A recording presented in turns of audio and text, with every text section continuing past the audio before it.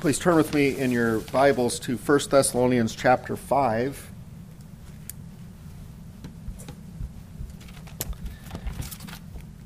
Our text this morning is 1 Thessalonians chapter 5, and our text will be within chapter 5, verses 1 through 11.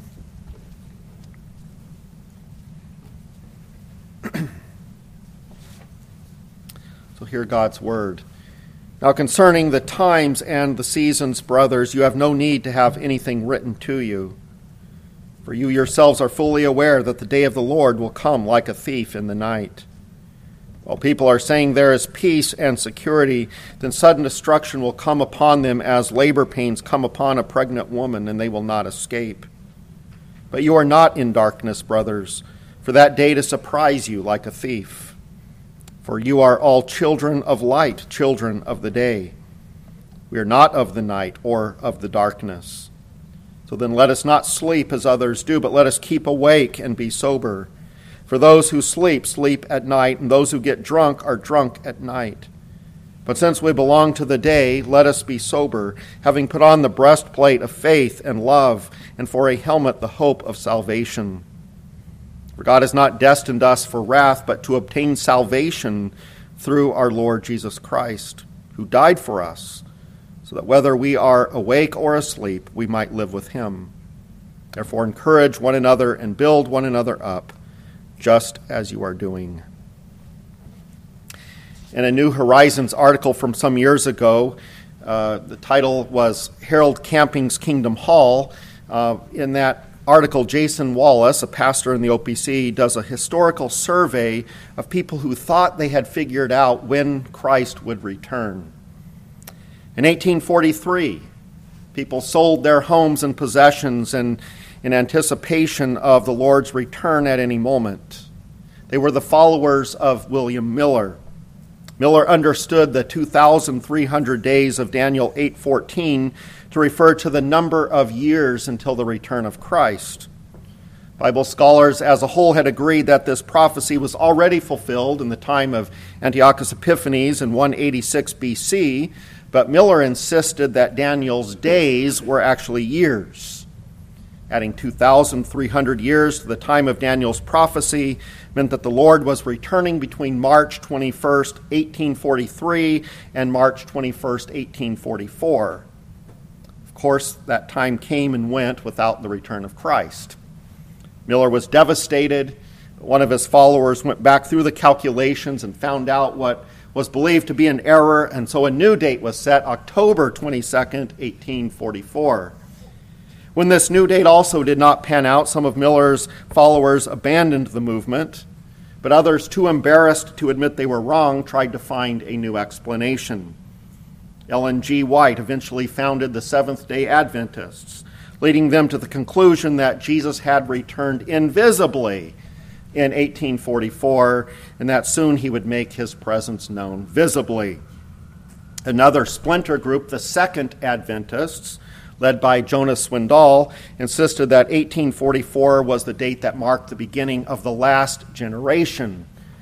Swindoll thus taught that Jesus would return 30 years later in 1874. One of Swindoll's followers was a former Presbyterian named Charles Taz Russell. You maybe recognize that name.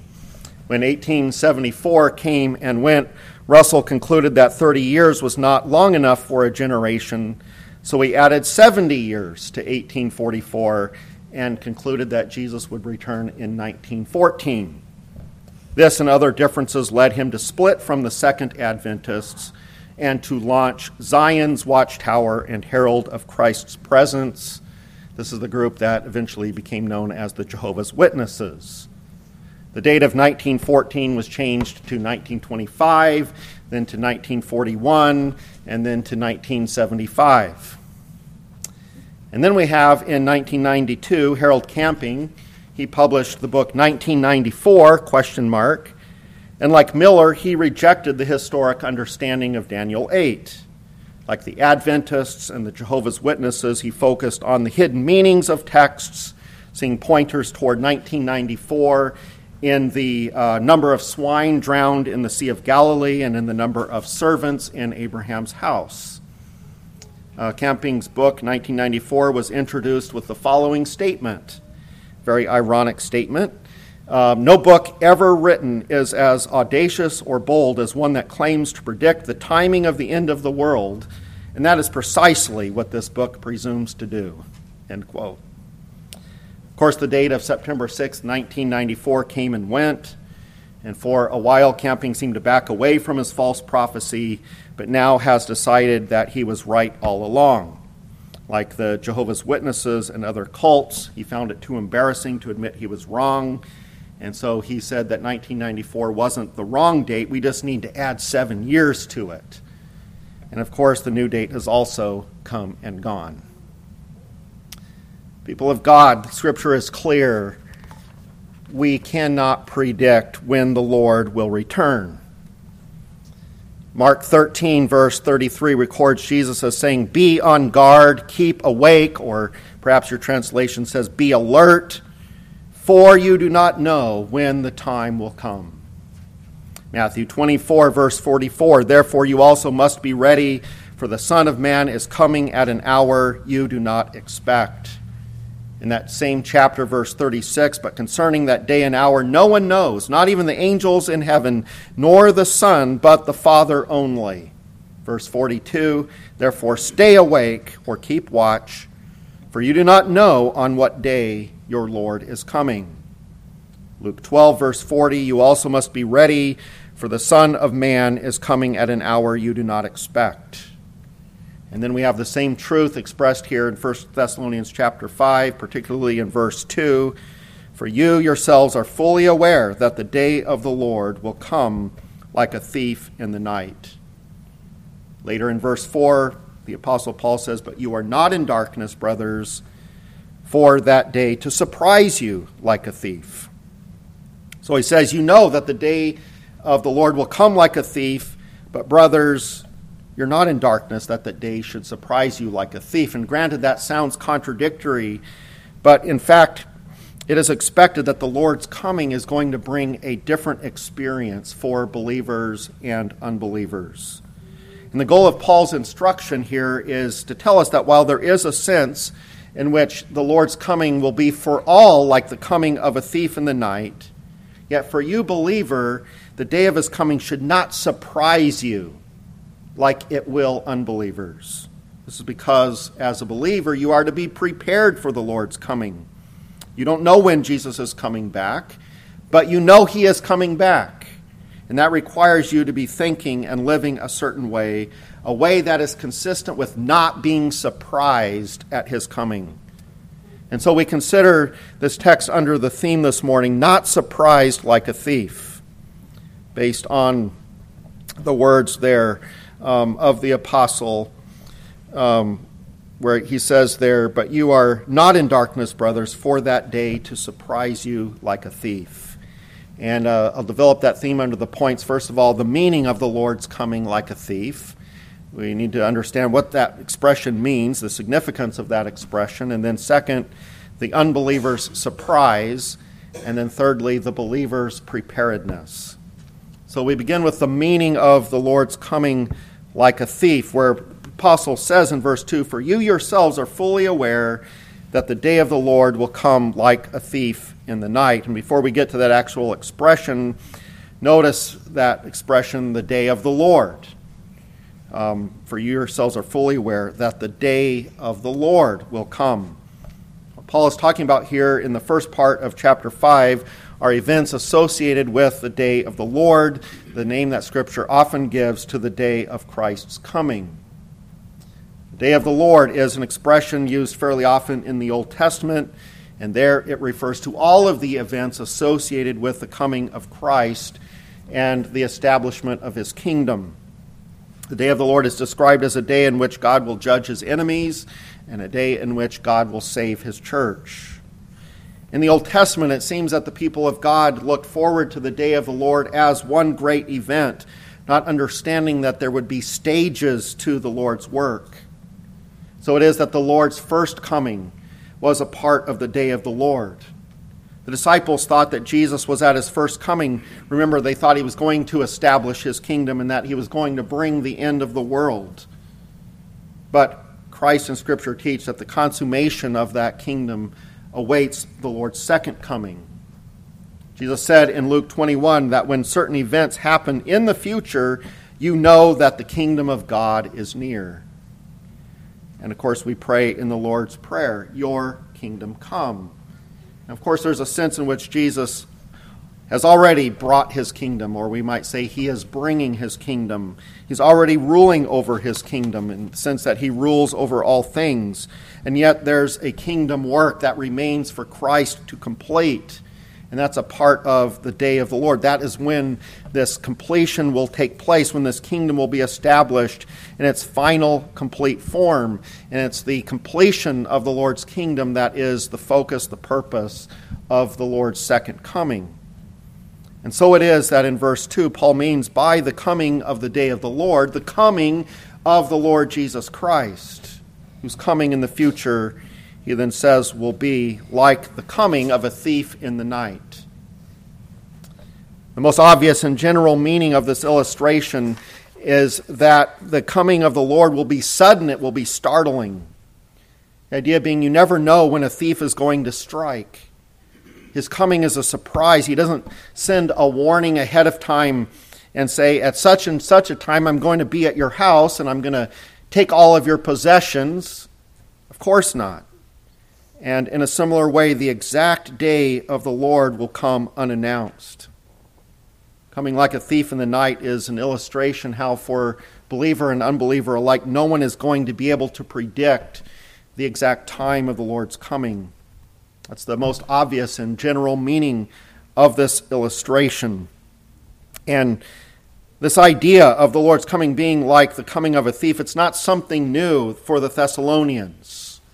Paul here is reminding them of truths that they already know. He says of things of which they are already fully aware. For he had already instructed them apparently as to the nature of the Lord's coming. We also notice that the opening words of chapter 5 are reminiscent of the Lord's own words to his disciples at the time of his ascension. Words that we would expect the Thessalonians to know. Acts 1:7, the Lord there said, "It is not for you to know times or seasons the Father has fixed by his own authority." And so Paul begins chapter 5 now concerning the times and the seasons, brothers. You have no need to have anything written to you, for you yourselves are fully aware, as he goes on to explain about the day of the Lord. And yet, for some reason, Paul felt the need to give the Thessalonians this reminder. We surmise that they were becoming overly curious about when the Lord would return. We know that from chapter 4 that the Thessalonians were certainly had on their mind the return of the Lord. They weren't sure what would happen at Christ's coming to those who had already died. The Thessalonians tended to think that those who had died would be at a disadvantage to those who were living, who were here on earth at the time of the Lord's coming. It's only natural that these Thessalonians would want to be those who were alive. Don't we all? Wouldn't it be great if we were the ones who were alive at the Lord's coming and didn't have to go through death? And it's only logical then to wonder, well, is there a way to know when the Lord's going to return? Is he going to come during our lifetime? And the bottom line is that that's what they wanted to know. They wanted to know when Jesus' coming would be. And again, I would argue, don't we all? Wouldn't it be great if we could know that? But chapter 5 is Paul's reminder to them of the truth regarding the Lord's coming. It's actually done in a way that has a touch of irony to it, because he is essentially telling them, you know perfectly well that no one can know the time of Christ's coming. You know this. You know that no one can know. Then there's also a meaning of the Lord's coming being like a thief that pertains uniquely to unbelievers. A thief comes to steal and to destroy. And for unbelievers, the day of the Lord will be a day of judgment in which all that they have in this life is taken from them. A thief comes right to strip the homeowner of his precious possessions, and so the Lord will strip unbelievers of all that is precious to them that belongs to this life. There's also the element of surprise that uniquely belongs to the unbeliever. The coming of a thief is a surprise. It's not expected. But is the coming of the Lord not expected by us believers? Yeah, it is expected, right? In fact, Paul says the day should not surprise you believers. But as we're thinking about unbelievers, we need to understand that that implies it's going to surprise unbelievers. The day of Christ's coming for them will be a surprise. And so the coming of the Lord like a thief means that we can't know, none of us can know, not even us, not even believers, none of us can know when he will come. But for some, it means his coming will catch them off guard, and it will be a surprise. And it's clearly the Holy Spirit's intention in this passage that we notice this contrast being made by the apostle between believers and unbelievers in how we live our lives in this interim between Christ's first and second comings. The unbeliever will be surprised at the Lord's coming. And this is not surprising when we understand the relationship of the unbeliever to Christ. But you believers, on the other hand, should not be surprised. And you won't be surprised to the degree that you are prepared for the Lord's coming. But for a moment, let's focus on the unbeliever's surprise. The unbeliever remains unprepared for the Lord's coming. We are to be prepared, but the unbeliever remains unprepared, and so the day of the Lord will surprise the unbeliever like a thief in the night. Let's take to heart what Paul says in these verses about unbelievers and what it means to be surprised because of a lack of preparedness. And then we will turn to how we as believers must live in a prepared way in the light of Christ's coming. As I said a moment ago, the illustration of the thief has a particular meaning that Paul uniquely applies to unbelievers. The illustration describes how many people will be caught unprepared by the Lord's coming. They will then experience the unexpected judgment of being stripped of all that is valuable to them. Verse 3 follows right upon verse 2 as an explanation of what is meant by the Lord's coming as a thief in the night. The apostle says, while people are saying there is peace and security, then sudden destruction will come upon them as labor pains come upon a pregnant woman, and they will not escape. See, it's the unbeliever who refuses to reckon with reality, who refuses to believe that the Lord will come in judgment. And so he doesn't prepare himself for the Lord's coming. Unbelievers assure themselves that everything is fine. Things are fine for me now. Things are fine for me with regard to the future. Have you noticed how unbelievers leave God out of their lives, and what do? They spend their time, their energy pursuing and maintaining and enjoying earthly prosperity. Have you noticed their reckless disregard for the future, how they fail to prepare for life after death? As far as they are concerned, those who speak of a coming day of judgment are crazy. Those of us who would speak of this day of judgment are duped by religious nonsense. We're people filled with negativity. They refuse to reckon with the idea that one day God is going to call sinners to account, that he is one day going to call them to account. And this attitude is behind Paul's description of them, saying there's peace and security. They've convinced themselves that there's nothing that's going to disturb their happiness, the happiness that's defined according to their godless life of materialism and indulgence in sinful pleasures. Or perhaps they think somewhat about religion, and they think about their works. They figure they have enough good works to earn peace and security with God, so there's no concern, even if it enters into their mind that, okay, maybe perhaps there's coming a judgment day, or maybe they even say there is going to come a judgment day, but they immediately put it out of mind as of no concern because of their good works that they believe, falsely believe, but believe have earned them peace and security. Comes to mind as the Old Testament prophets who warned about those who cried, "Peace, peace," when there was no peace. The world continues to cultivate what is only false assurance about the future. And so what follows is predictable, where God says in verse 3 that those who say there's peace and security, these are people who are not trusting Christ. These are people who are putting their trust in the things of this world. He says they will not escape the sudden destruction of Christ's judgments. Verse 9 says that God has not destined us believers to wrath.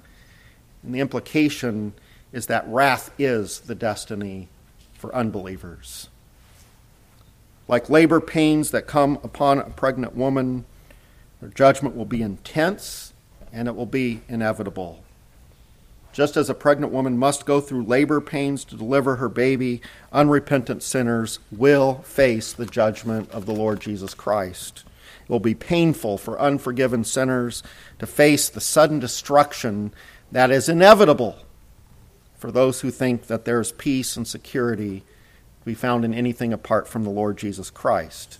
It is foolishness to be caught unprepared for God's judgment. And though the folly of unbelievers is probably apparent, it should be readily apparent to you.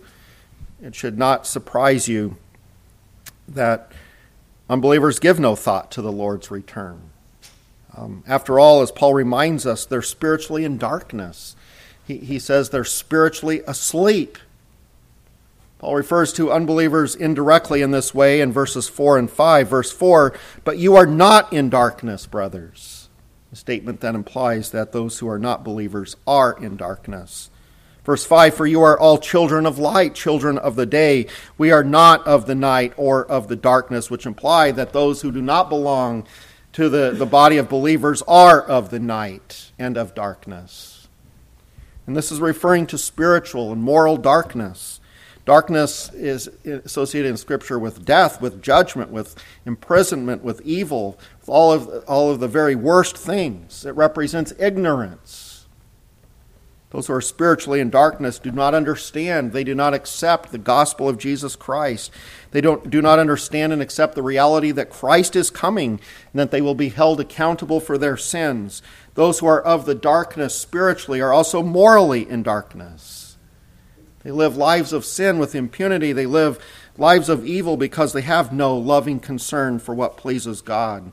Maybe they have some kind of a concern for what pleases God, again, to get back to this idea of people trying to earn their own salvation, but there's no loving concern. There's no desire to please God out of love, but rather out of personal selfish concern. Maybe have I done enough to earn favor with God? That's far different than pleasing God out of love.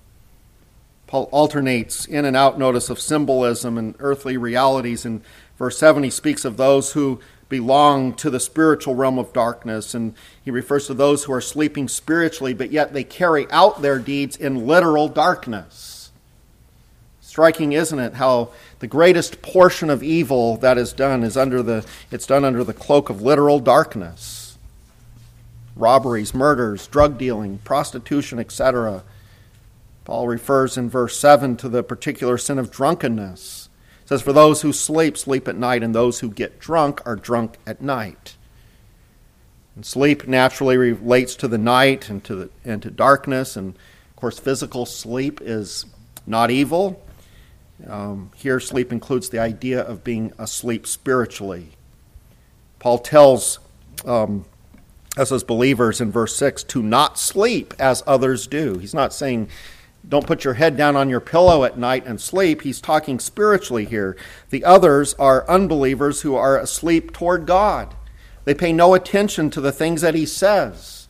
No attention is paid to his warnings, to his moral guidelines. They ignore the warnings of coming judgment. They couldn't care less about how God wants them to live.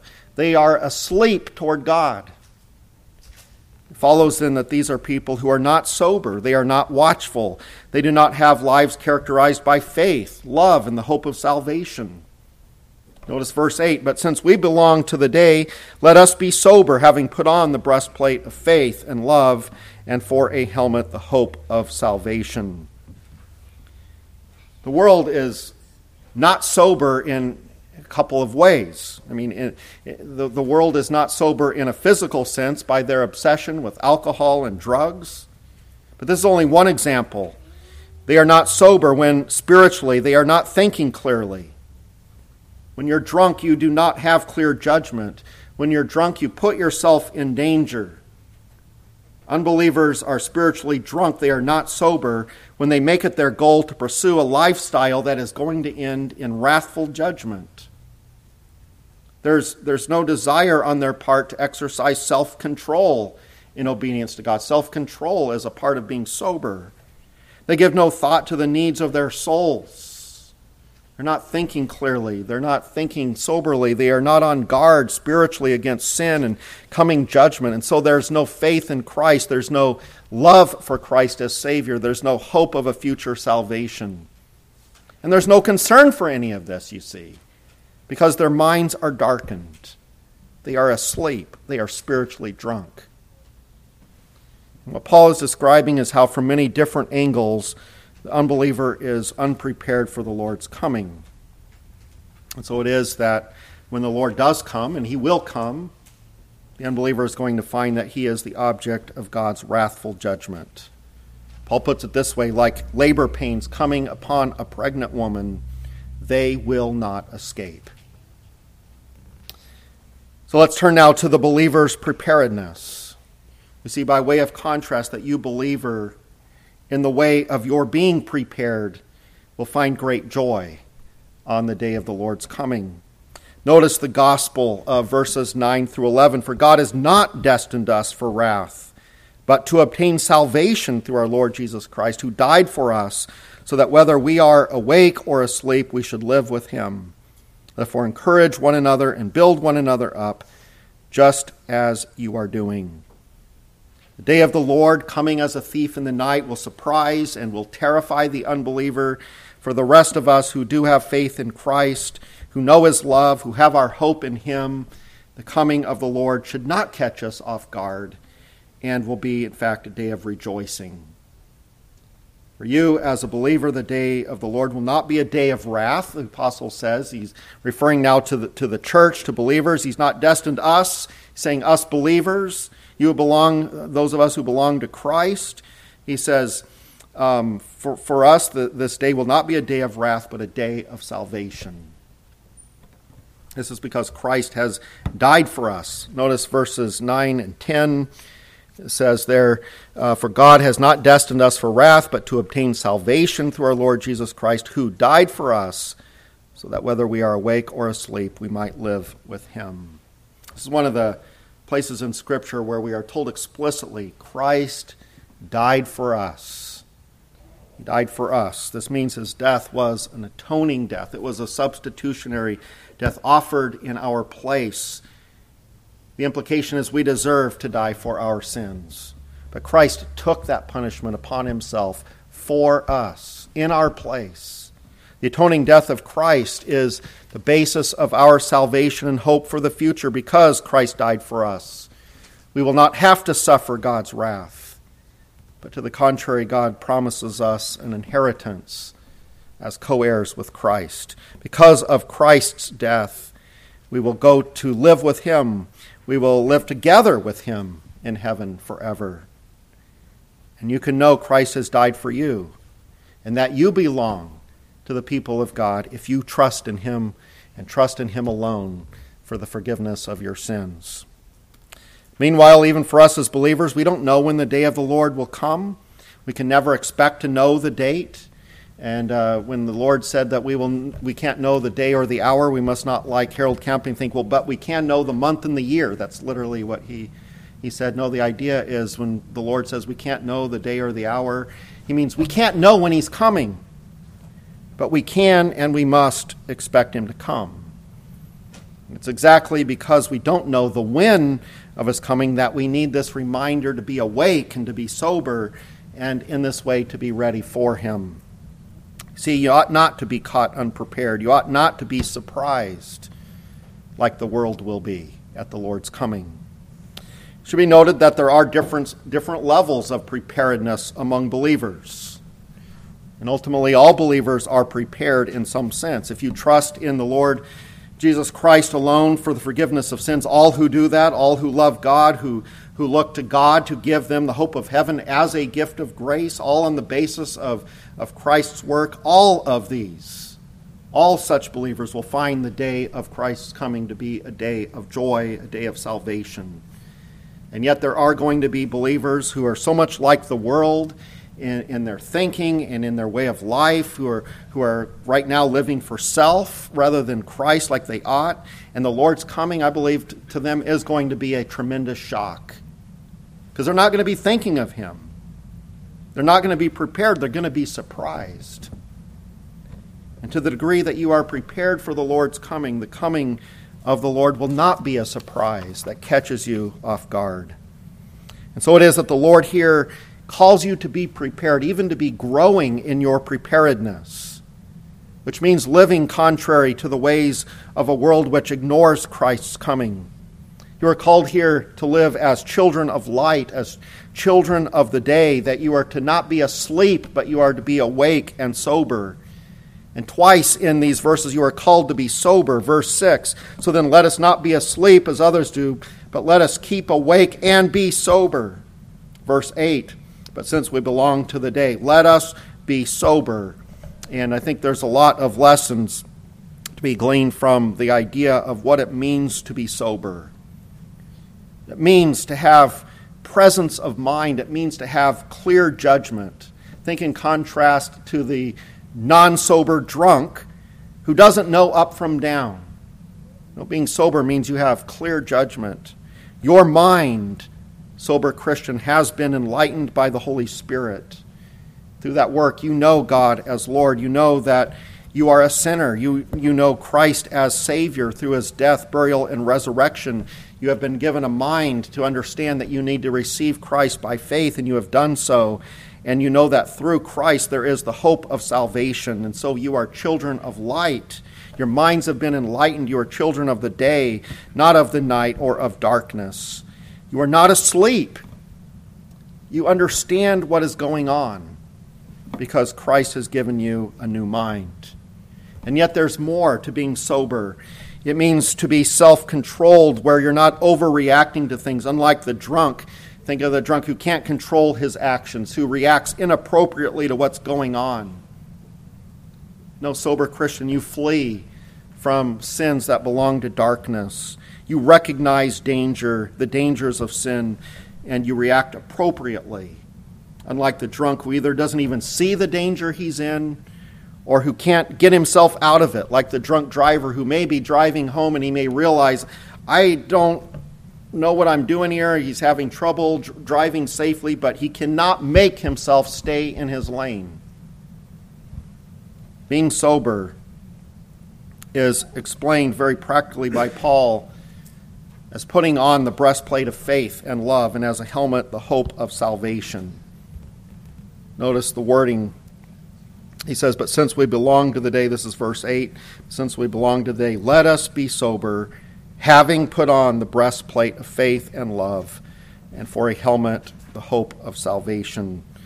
The breastplate and the helmet are the pieces of armor that protect the most critical parts of the body, right? The head and the heart.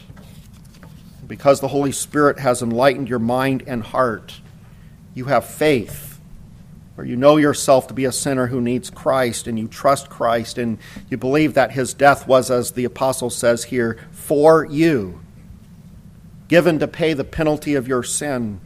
And because you are no longer spiritually asleep, you love God, which means that you long for Christ's coming. And out of love, you live for Him and you want to please Him. And the helmet of salvation means that you look forward to the future.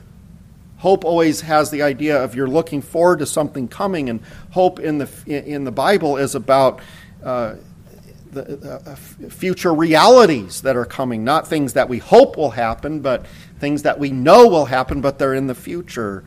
And when you have this helmet of the hope of salvation, you're looking forward to the future, knowing that Christ is going to come, and knowing that His coming will bring the completion of your salvation in all aspects. Are you prepared for Christ's coming? There is an individual duty here. There's also a corporate duty. Notice at the end, encourage one another He says there, and build one another up, just as you are doing. He's not coming to them hoping to come across as super critical. They're in many ways doing the right things. He wants to encourage them to keep doing what they're doing. But there is this corporate aspect of encouraging one another and building one another up in these things of which we have been talking about this morning. We are to be helping one another to live daily out of the consciousness that Christ is coming soon. Do not be asleep toward God and His Word and the warnings of His Word. Pay attention to what He is telling you this morning and every time you open His Word. Especially do not be asleep about the Lord's coming. He is coming. And on that day, all of your thoughts, all of your deeds, all of your words will be exposed. Now, if you're trusting in Christ, it's going to be a day of salvation. Christ will on that day publicly declare you to be justified in His sight, of course, on the basis of His saving work that you are trusting in. You'll also be fully sanctified in your heart so that you will no longer sin. And even though justification is through Christ's blood, received by faith, entirely apart from works, your desire right now ought to be that at the Lord's coming, He will find you having sought to live a sober life of obedience and gratitude. While you'll never be perfect in this life, it is a worthy goal and it's a required goal that you would pursue holiness to the best of your ability so that on the day of the Lord's coming there will be many, many good works that point to the work of God's grace in your life.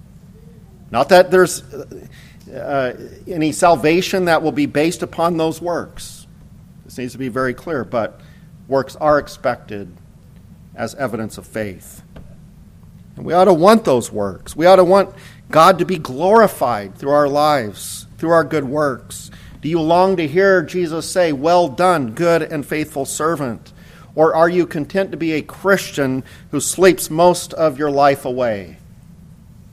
As a child of God, a child of the light, you are called to live an awake, sober life, a life of faith, a life of love, a life that is governed by this hope of salvation. Live a life of faith where every day you recognize your need for Christ. Every day you should be repenting of your sins and receiving Christ's forgiveness. Every day you should be reminding yourself of the grace that God would send His Son to die for you.